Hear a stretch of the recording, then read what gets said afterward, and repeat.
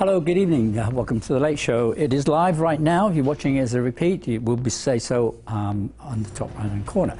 But let me just say to you, as we're about to start a discussion on something which I'm sure everybody has a different view on, although there are only so many candidates, as it were, for who are the two witnesses that are mentioned in Revelation chapter 11.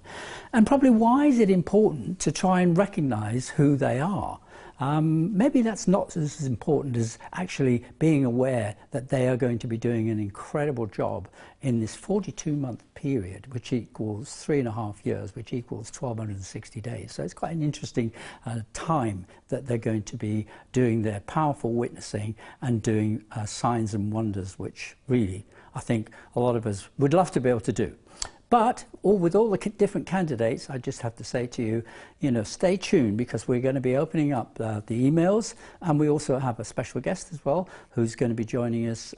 But that's Hugh and I are going to be joined by Pastor Derek Walker from Oxford Bible Church. So what I want to say to you is watch this short interview, which I managed to put together by the skin of my teeth as usual, and it gives you just that introduction as to who are the two witnesses.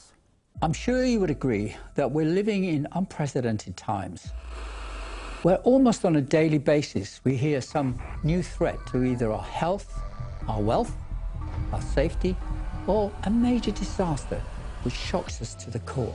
Live coverage of a tsunami. The coronavirus is the biggest threat this country has faced for decades. Understand it until you actually see it. Living in today's world, we may ask, what does the future hold for mankind?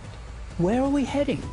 Surely any right-minded person wants to know what to expect in the future, even if it's not for ourselves, but for those whom we love and care about.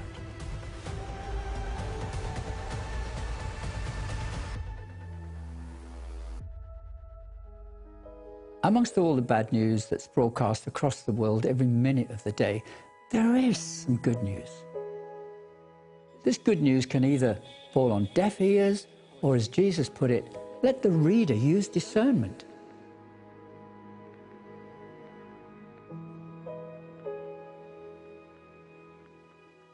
Most of us go day by day without giving a thought to the spiritual realm. Today I'm asking everyone, including the elect, who are these two witnesses mentioned in the book of Revelation? It's important that we identify who God's two witnesses are, because they are about to enter the world stage with tremendous power and authority given to them by God.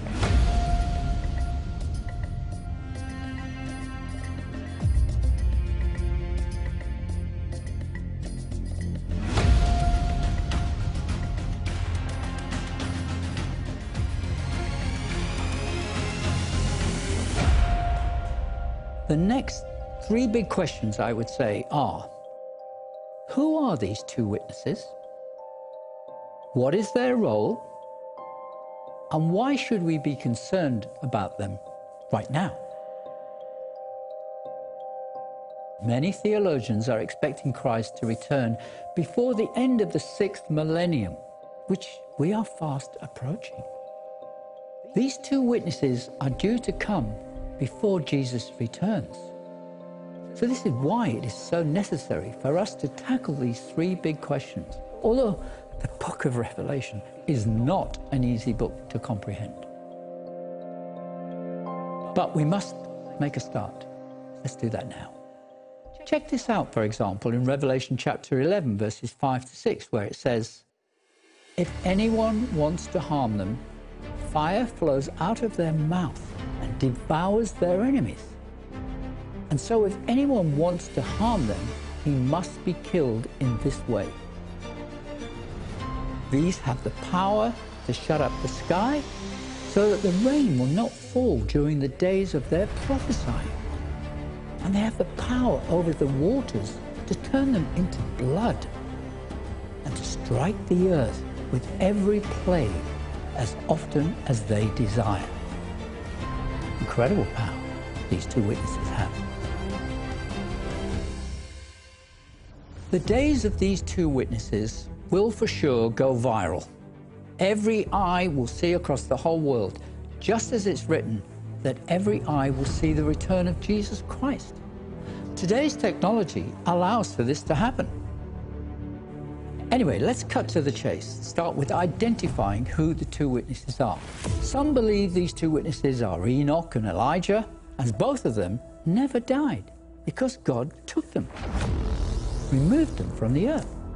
Or maybe they're Moses and Elijah. Or even John the Baptist could be one of them, fulfilling the prophecy of Malachi.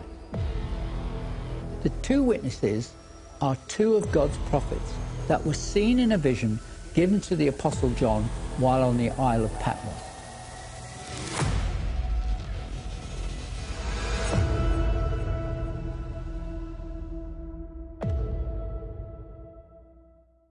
So who are the two witnesses?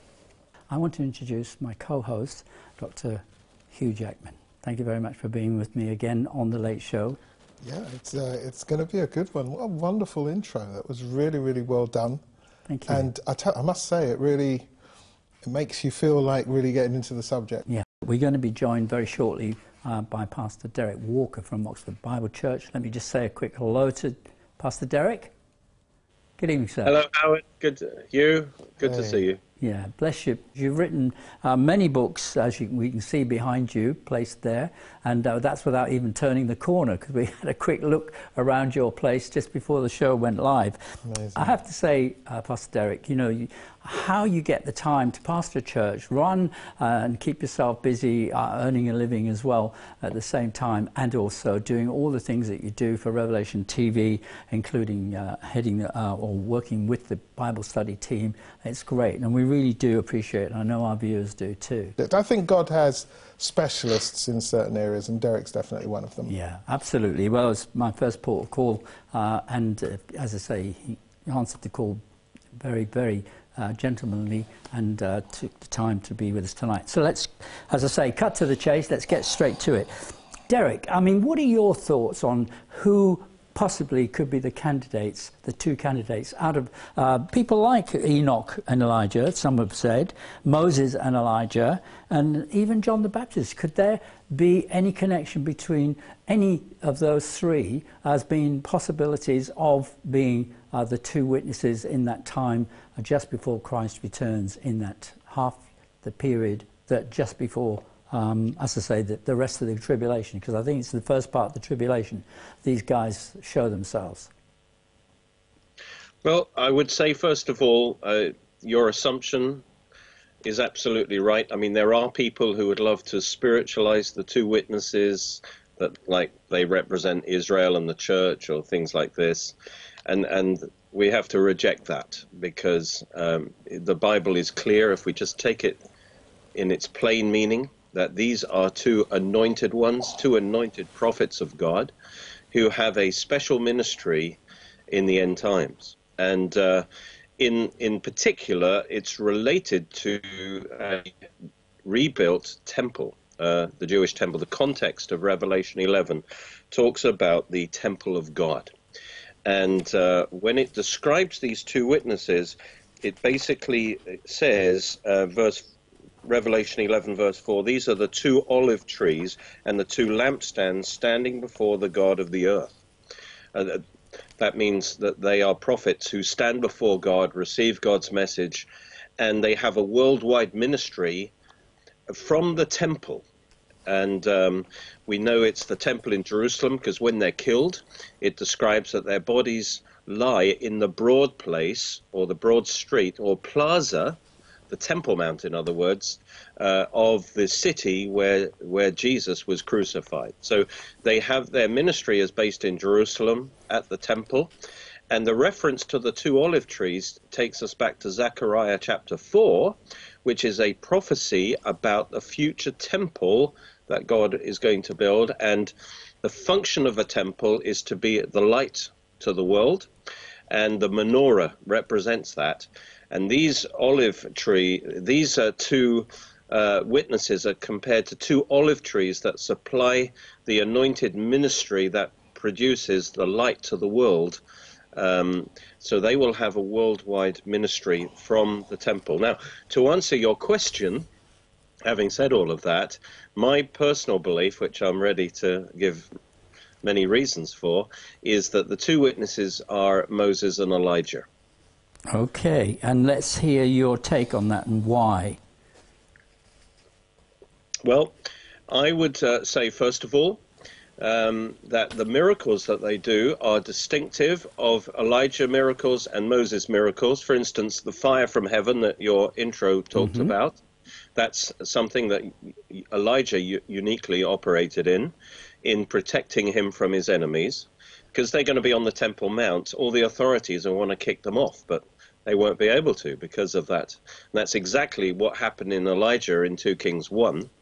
Then also it says they have power to shut heaven so that no rain falls in the days of their prophecy.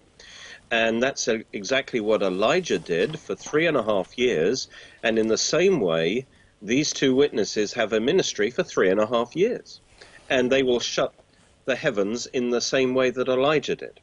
And then Elijah had a bodily ascension to heaven. And these two witnesses, when they're killed, but then they're resurrected and then they ascend to heaven. Also, there are Moses miracles, because it says that they have power to do all kinds of plagues, especially to turn waters into blood and to strike the earth with all plagues. So that's distinctive of Moses, if you remember, with the plagues of Egypt. Exactly, yes. Right So up his street. that's the first line of evidence, is if you look at the miracles that they do. The second thing I would say is that one of them, in my mind, has to be Elijah.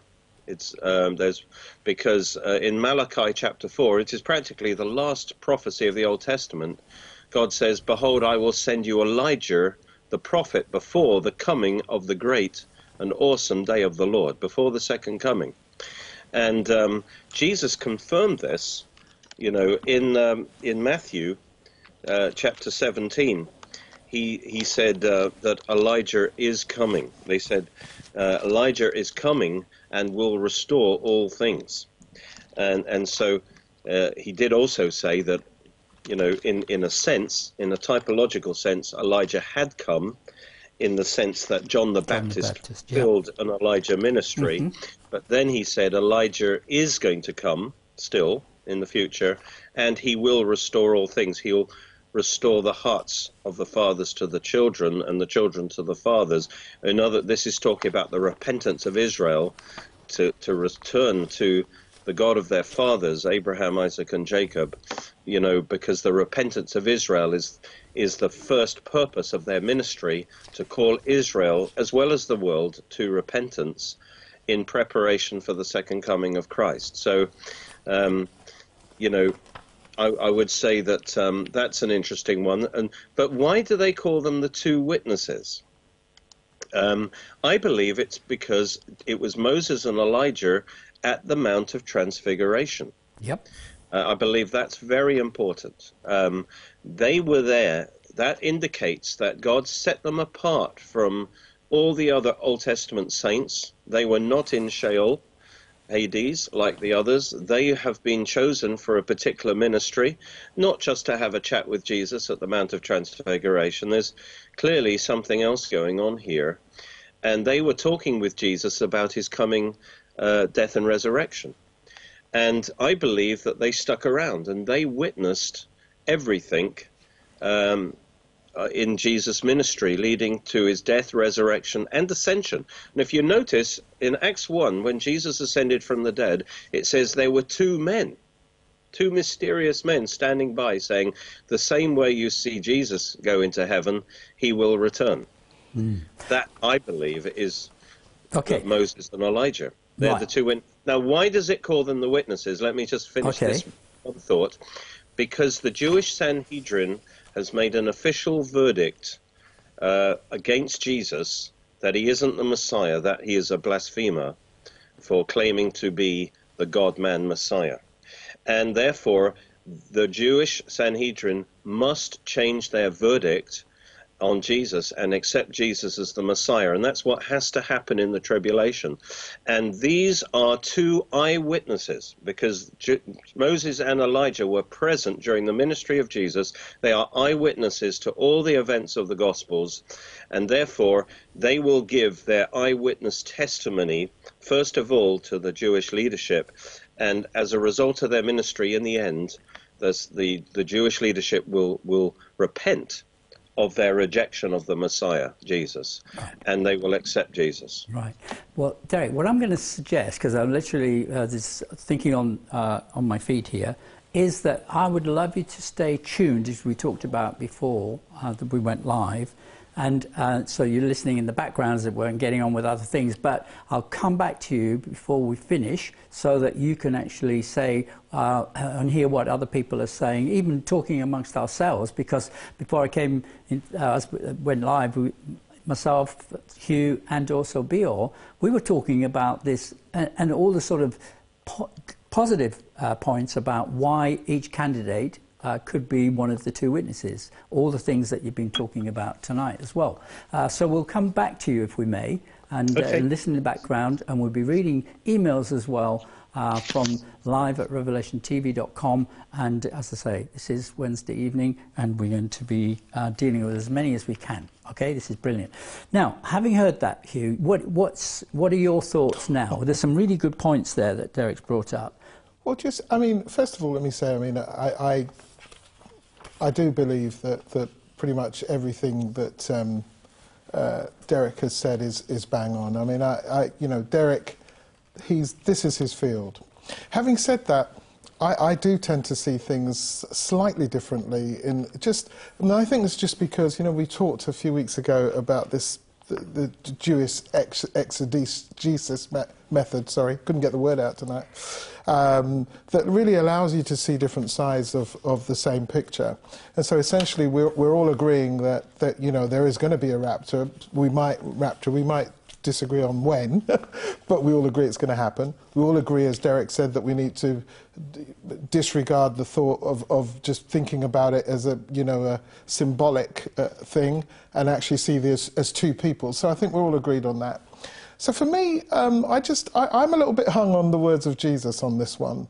I agreed 100% with everything Derek was saying, and I watched a lot of people talking about it, but there was Derek mentioned it there just now. I did say it to him, and he kind of already mentioned in his preamble, but there were I ended up with two people that I thought I pretty much could scripturally back up who these people are. And that would be, for me, would be Moses, and which agrees with Derek. And I first of all thought Elijah, but then I did remember the words of Jesus, the words that Jesus spoke. And if I can read just one scripture from Matthew 17:12, this is the one that really sort of changed my mind a little bit. It was just the way Jesus spoke about Elijah. And this is what he said in Matthew 17:12. He actually said it twice. He said it in Matthew 11 as well. But in Matthew 17:12, he said, "But I say to you," well, let's read the whole thing. He says, "Jesus answered and said to them, 'Indeed, Elijah is coming first and restore all things.'" And I think Derek was referring to that earlier on. But that horrible word, that conjunction word that kind of says disregard that, right. But listen to this. And he says, "But I say to you that Elijah has come already." Yep. And that seems to discount what he said earlier on. Then he said, "And they did not know him, but did to him whatever they wished. Likewise, the Son of Man is about to suffer at their hands." And so, just with that, and that alone, that's the only part. Yeah, but the next line. Yeah, sorry, I beg your pardon. As well is very You want me to read important. on? Okay, so it says, then the disciples understood that he spoke to them of John the Baptist. So, but you said that in a lower tone. Yeah. I would have said it like, and then he spoke to them about the that Well, I see what you mean. Yeah, understanding that it was actually could be John the Baptist. Absolutely. Well, the reason why I read that in a lower tone is because if you look at Matthew 11:13, he says the same thing, but he says it more directly. He says, "For all the prophets and the law prophesied until John, and if you are willing to receive it, he is Elijah who is to come.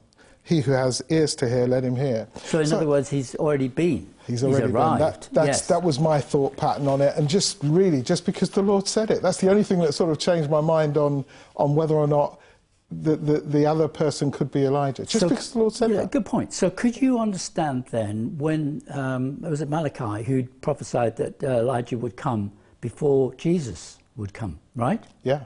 Now, was it on Jesus' return or on his first visit?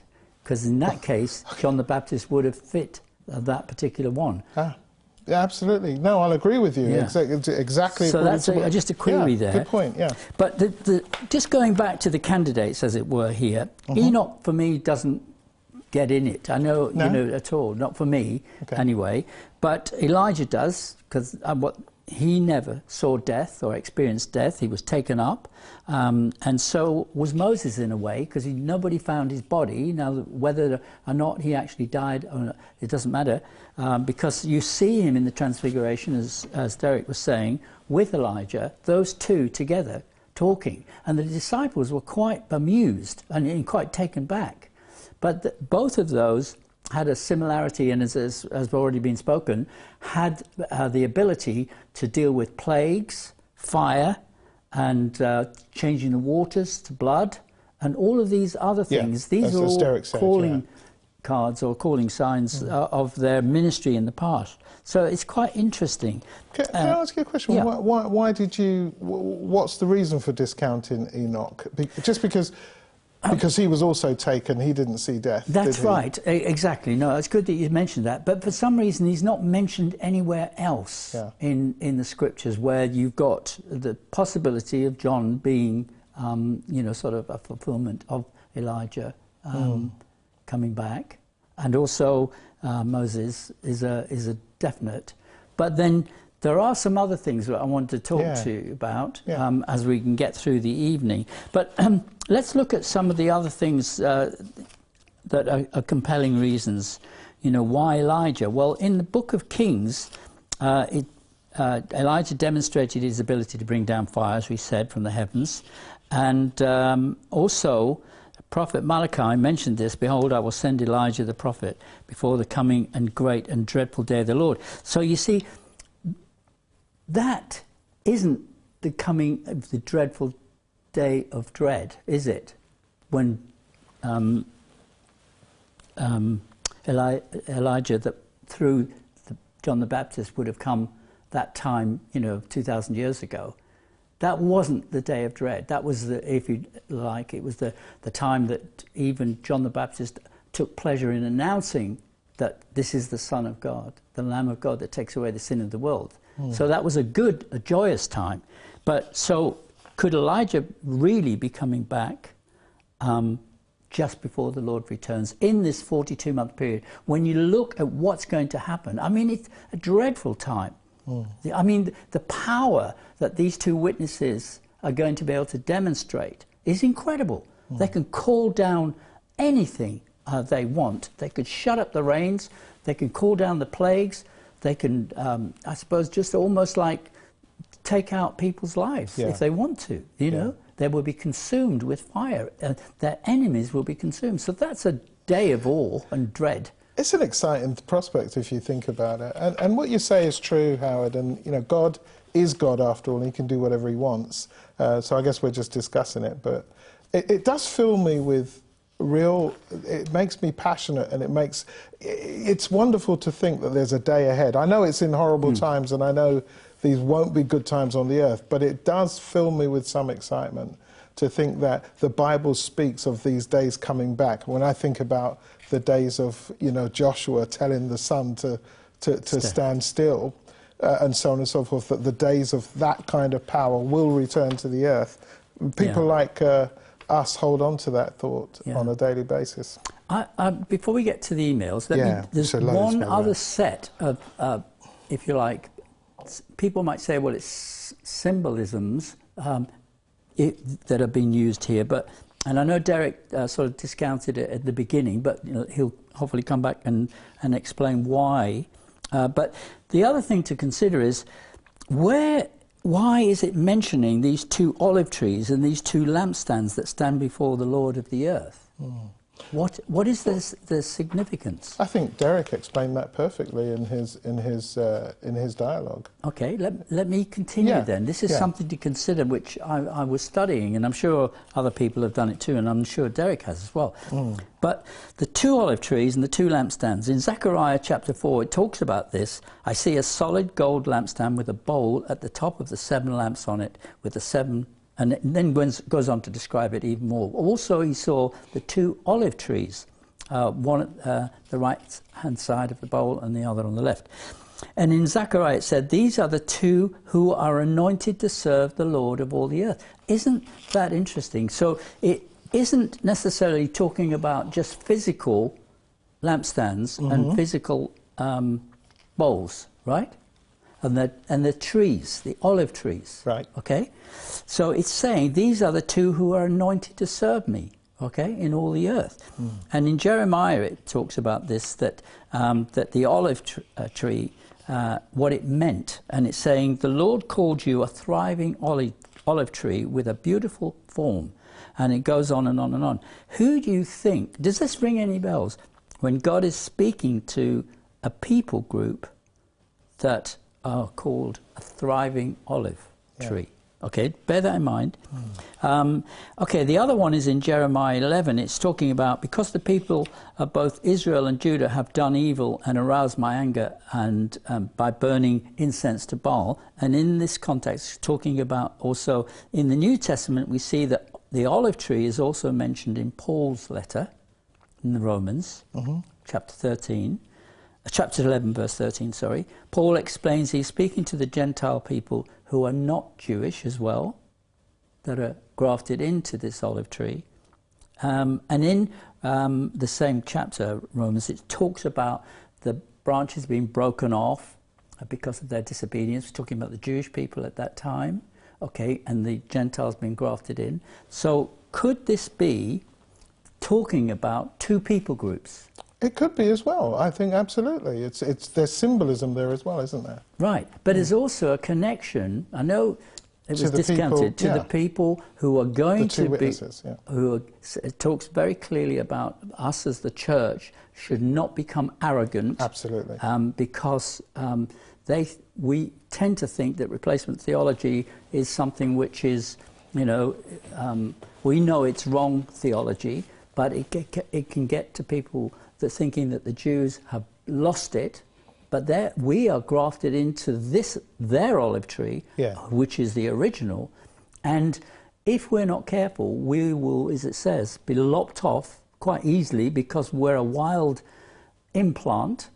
But it's still, nevertheless, it's not until the fullness of the Gentiles is complete that this olive tree that symbolizes both Jew and Gentile actually starts to do a work. And could that not be what is meant by the 2 olive trees and the 2 lampstands?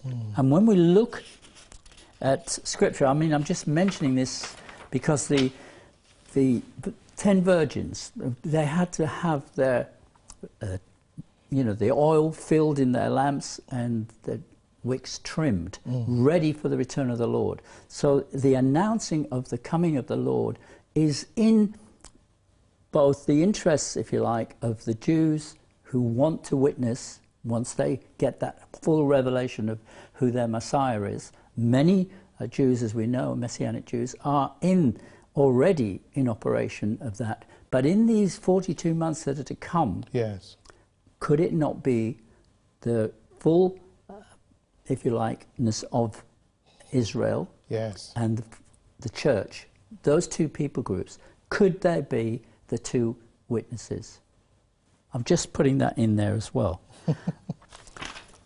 It is fascinating because at the moment, when we look at numbers, just sheer numbers, we're in the church age presently. So clearly the church is growing rapidly.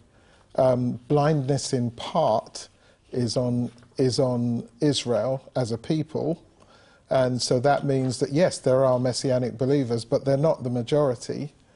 And I think what you might be suggesting is, in those days, the table might turn, and we might see the fullness, or we begin to see the fullness of Israel coming to the Lord, which the Scripture just does say will happen. Yeah, it's fascinating. In that same chapter 11 of Revelation, people might say, well, you know, how can you have those as symbols? Well, we know that in the very same chapter, it also talks about it identifies, if you like, the beast, you know, and the Antichrist, as in a metaphor, as an animal or a beast. You know? And that is something which is in the same context, if you like, or explanation, as symbolisms of who these two witnesses could be. Yeah, as in the beast. The beast could be a system, you mean? Is that what you mean? Well, the beast is going to be leading up to the Antichrist. He comes up at that time, and he's the one who wages war against these two witnesses. Yeah. And obviously, after a period of time, I think it's the 42 months, is it not? They're actually killed. Yeah. And that's how the man of lawlessness and all of this actually comes to like the new world system, as it were. And then you're in the middle of hopefully in the middle of the great time of trouble or great tribulation. Yeah. Anyway, let's read the emails. Do you want to hear some responses? Because there have been literally loads. I won't put in any opinions on these. Yeah. I'll read them out, and you or Derek can respond. Amanda from Belfast, I don't think there will be a mid-tribulation rapture, because the Bible says that the world will be shocked when the two witnesses are raptured. But why would they be focused solely on two people if 1 billion Christians disappear at the same time? All right, Amanda, good point. I'm not going to comment on them, I'll just read them out.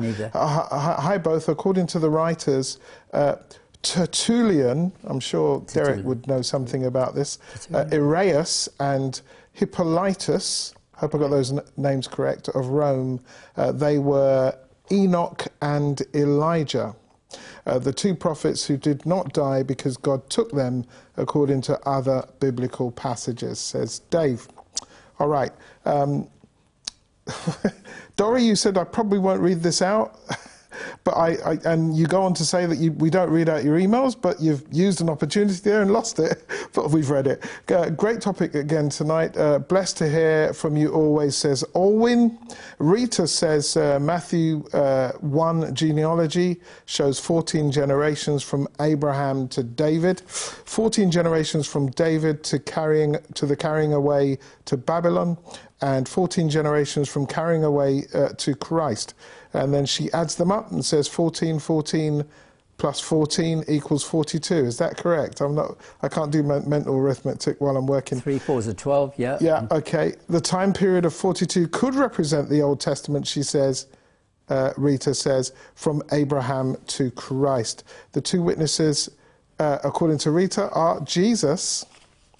He is the witness of God. God is a witness of Jesus. Moses and Elijah were the two witnesses in the Old Testament. Says Rita. There's a view. All right. Yeah. A very good evening to you, Howard and Hugh, and Derek, I should say. The 3.5-year ministry of the two witnesses will take place in the last half of the 7-year tribulation and not the first half. During the first half of the 7 years, they will be building up their ministry as Christians, begin to recognize who they are. They are already here on earth and will not fly down from heaven, as many believe, according to Rob. So you've got a lot of views coming in here from different people. Rob simply says, well done for doing the show. The church should be active. I agree with this point. The church should be actively looking forward to the two witnesses, as they will lead all Christians in helping the church to understand what is going on in the end days. Good point. All right. Maybe just one more, and then I'll hand back to you while I gather some more, Howard. Just one more says, the two witnesses are Christians who will end up in Jerusalem for the last half of... Did I just read that? I think that's actually been sent twice. I beg your pardon. That's you, Rob. You've sent it twice. Well, after fervently studying the end times, says Wayne and Wend, many years ago, and without anybody else's ideology ideological influences, we also came to the conclusion that the rapture could very well be mid-tribulation, and we also believe that the two witnesses could certainly be the ones that appeared with Jesus on the mountain of Transfiguration, which is, of course, Moses and Elijah. They're agreeing with Derek, and maybe just one more. I believe Elijah and Moses, and we are at the beginning of the end days. I'm so looking forward to Jesus coming back to this earth and his heart. Sorry, can't read the rest. It's not clear, Joan, but thanks for the email. Okay. Yeah. Howard, responses. Okay. Yeah, no, I just think it's fascinating because, it's easier to do off-air when we're more natural, as it were. There's a lot of information here to try and take it all on board at once. But, I would, if there's anybody out there that has any more that they would like to put to this, we've got a few more minutes. We've got about 17 minutes left on this. There's lots more, Howard. Francis, you've written to say that you're very disappointed and you don't think that... I won't say what you said. You said something a bit unkind, but you haven't said what your view is. Why don't you send your view in so we can hear what you think about it? He doesn't agree with something that Derek said. Hi, Howard and... But can't we agree to just disagree? And well, just of course put we your can. Two pennies and put your view forward. Let's hear what you have to say. The disciples didn't always agree with each other, but they talked about it. It doesn't have to be well, here's awkward. Here's one that both you and Derek mentioned. Hi, Howard, and the rest. It doesn't matter about the names. This is Chris from Ireland. I think we are a bit gullible, he says, if we think for one moment that Jesus is dependent on the technology of man for every eye to see his returns. That's an interesting point, isn't it? No, but if you think about it in practical terms, if Jesus comes back at any one time, which he will, at the different time zones, it'll be dark, it'll be light, it'll be mid, dark, Well, so, let me just finish his email, because he said, I think we missed the whole point. Jesus is the light of the world. The whole world will be filled with that brilliant light that was never seen before. That's what he was saying. Okay, but I mean, the earth is round, so if he's down here, or he's up here, the other part, as the earth is turning, I think it makes more sense, and we've never had the technology that we've had ever before, except in our 21st century, or 20th century at least. All right, so Dylan, he offers a different theory on one of the witnesses. He says, I think one of the witnesses may be Paul, one of the two witnesses, because of his zeal to serve God. Yeah, all right? Okay, Never heard zeal, that one before? but the thing is that the ability to be able to call down fire, to turn the waters to blood, to be able to just do the things that these great men, if they are men of God, or if they're symbolic or stand for a group or two groups of people, then I like these emails coming in. They're really, really good thinking emails. Demabo, you say, I agree and believe with Dr. Walker, because the Lord Jesus was having a conversation with Moses and Elijah at the Transfiguration when his disciples were asleep and could not wait up for him. And then the next email that came in said, do not know for certain who the witnesses are, but I do know that everyone that is born again is called to be a witness. Jesus said in Acts 1 and verse 8, but you shall receive power when the Holy Spirit has come upon you, and you shall be my witnesses both in Jerusalem, in Judea and Samaria, and to the utmost parts of the earth. Wouldn't it be great if the Christians could do the acts that were described of those two? Absolutely. But this is exactly what's going to happen. Exactly. Yeah. I mean, it's going to be amazing. The world is going to be amazed. Yeah. Now, the other thing I was thinking of, and Derek touched on this as well, is that for all of this to happen, that the temple is mentioned in Scripture. Absolutely. So, does that mean if we're having to wait till the third temple is built, and let's face it, I mean, I think the temple took like 30 or 40 years to build, the last one, yeah? So, our timing, if we're at the end of the 6th millennium, which could end in the next 10 or 20 years, is there time to build a temple, literally, in that period? Not really. So I'm just thinking the other day about this as I was studying this. We have all sorts of things that are either symbolic of things or virtual. We live in the world of virtual reality. Okay. Could there be a virtual third temple? A meta-temple. Yeah, there you go. Just because it has to figuratively be there, because it's the Antichrist who presents himself, which is an abomination, and he sits in the place of where God is. That's his place. And it is an abomination. It's mentioned in Daniel, and it's also mentioned in Matthew 24. I think Jesus actually uses that when this time of abomination takes place. Yeah, if you got an email, I'll look very that up. interesting point. A meta-temple. Okay, Alan, you say the description of the two witnesses is heavily dependent on your position on the rapture. Good point. If you believe in a pre-tribulation, then the witnesses cannot be anything other than two divine beings, whether Old Testament prophets or other beings. If you believe in the post-tribulation rapture, then the two witnesses are the church and Israel. Yeah, okay. that's it, yeah. Candlesticks are representative of the church, as in Revelation 1, verse 20, or the olive tree, which again is representative of the church and Israel. The church is the current witness to the nations, and during the tribulation, the Israel nation will also become a witness, as in the building of the temple. Just a thought.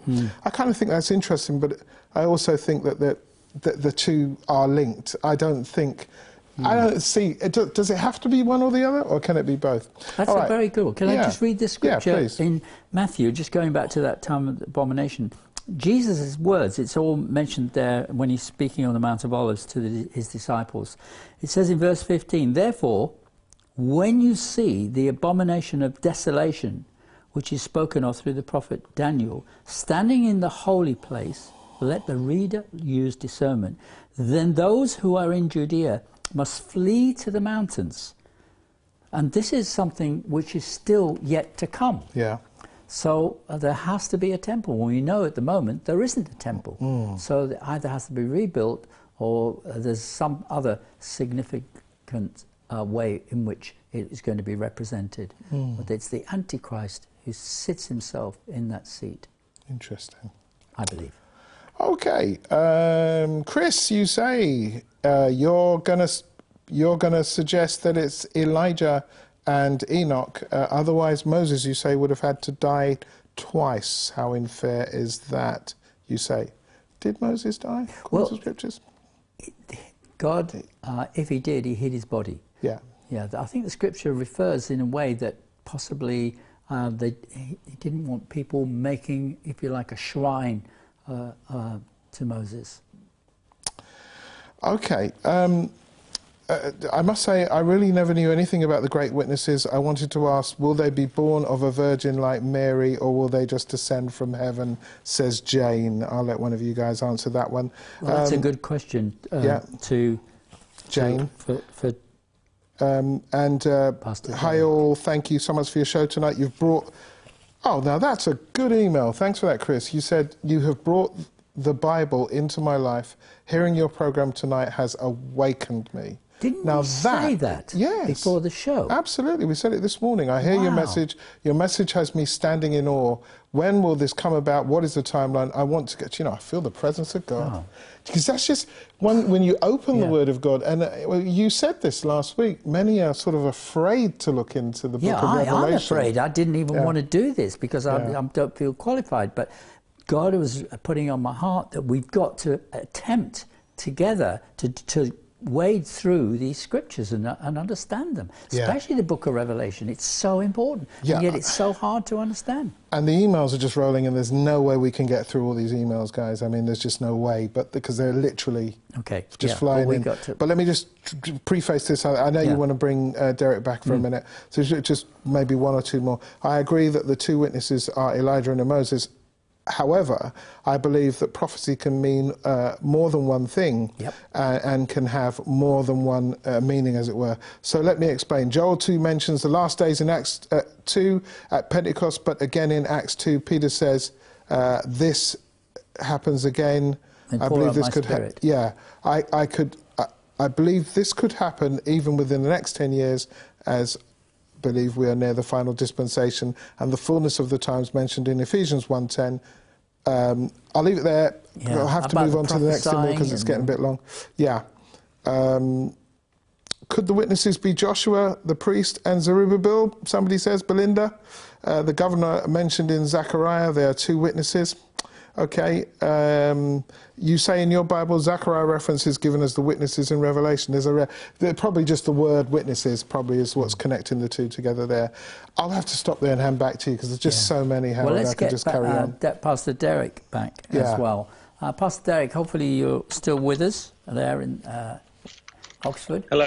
How you doing, brother? Thank you. We've got a few more minutes left, so if you could, what you've been able to pick up, what would you say was some of the things the comments that have been made about the witnesses? Yeah, there would be so much to say, but I would say it all comes down to how you interpret the Bible, and I think the unrestrained use of symbolism is dangerous because then you can make the Bible mean anything. Yep. The fundamental principle really is if the plain sense makes sense, seek no other sense. So you do have a lot of symbols in language, and especially in the book of Revelation, but that doesn't give us permission just to symbolize everything. For example, when you look at the 2 witnesses, they're clearly men. They preach, they call down judgments, they're killed, they're buried. Well, they're not buried, but their bodies lay on the Temple Mount, and then they're resurrected. Then they're caught up into heaven. This is obviously talking about two men. Okay, now you can allegorize things, but you must stay with the interpretation, because otherwise that opens the door to bad theology, like replacement theology. See, the whole reason why people accept replacement theology is they don't take it literally. When the Bible talks about Israel, they say, oh, that's symbolic of the church. Forget Israel, you see. And as soon as we take that approach to the Bible, we can make it mean anything. And I would apply that as well to, the other point about, Elijah. In Matthew 17, he says, indeed, Elijah is coming first and will restore all things. Malachi specifically says Elijah, and God would be a liar if that is not literally fulfilled. I mean, if I gave you a prophecy, Howard, and said, Howard, thus says the Lord, I'm going to give you £1 million, all right, and then the £1 million doesn't turn up, and Hugh gets the £1 million instead. Thank you very much. And then I would say, well, actually, I wasn't really talking about Howard, I meant you. He's the spiritual Howard. And we would question God's integrity. So if God says Elijah is coming first, he means that. Elijah will come. And then it says, but I say to you, but that word but could equally well be translated and I say to you that Elijah has come already, because John came in the spirit and power of Elijah. So it's not either or, it's both. I got you. John fulfilled the Elijah ministry and he was rejected, but then the prophecy of Elijah must be fulfilled because God says it. So I think if we follow what I would call the literal interpretation of prophecy, we have to say they are 2 men. I would say they have to be one of 3 men, Moses, Elijah, or Enoch, because they're the only 3 men whose bodies, we don't know exactly what happened to them, because a physical, carnal, sinful human body cannot go to heaven. But we know that Elijah ascended up, maybe just to the first heaven, but he wasn't buried. So God has got his body for potential future use. Enoch we know nothing about. Moses, just to make that clear, Moses did die, he was buried, but then God came for his body. The archangel Michael in Jude came for his body, and Satan contested him over his body, but presumably God wanted the body for future use.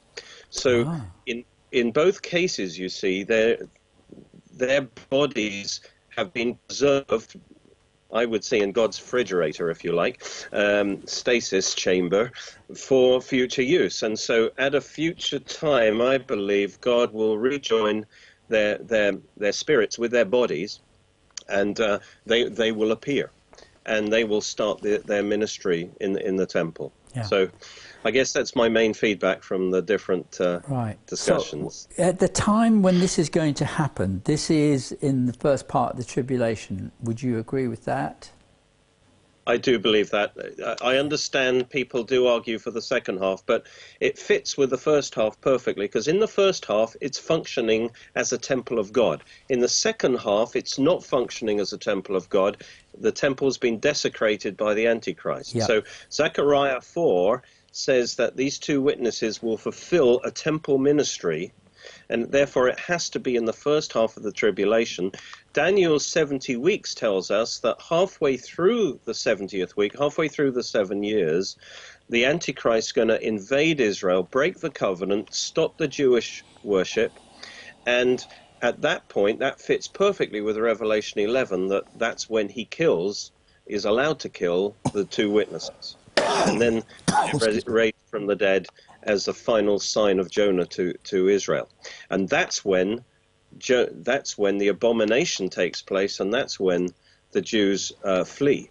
So everything fits perfectly when you understand that it's in the first 3.5 years. Right. Let me just ask you one other thing that I'm sure a lot of people will be trying to do their maths as well. If we're in towards the end of the 6th millennium, which could be in the coming 10, 20, 30, 40 years or whatever, that's not enough time, is it, to actually rebuild a third temple physically? Yeah, the temple did not take 30. When Herod beautified the temple and expanded it, that the whole process took a long time. But a temple now, especially nowadays, could be built. In fact, the Temple Institute has got everything prepared, including the altar. To have a functioning temple, you don't need to have everything perfectly decorated. You essentially need an altar. That's the absolute basic. That's a good point. They've already prepared the altar. So they said at the Temple Institute, when I visited them, the temple could be up and running in a few days. My goodness, right. That's interesting. They could improve it and develop it, especially with modern construction. Right. It would not take long. Right. I mean, we saw in Wuhan, they built a hospital in, a week or 3 days or whatever it is.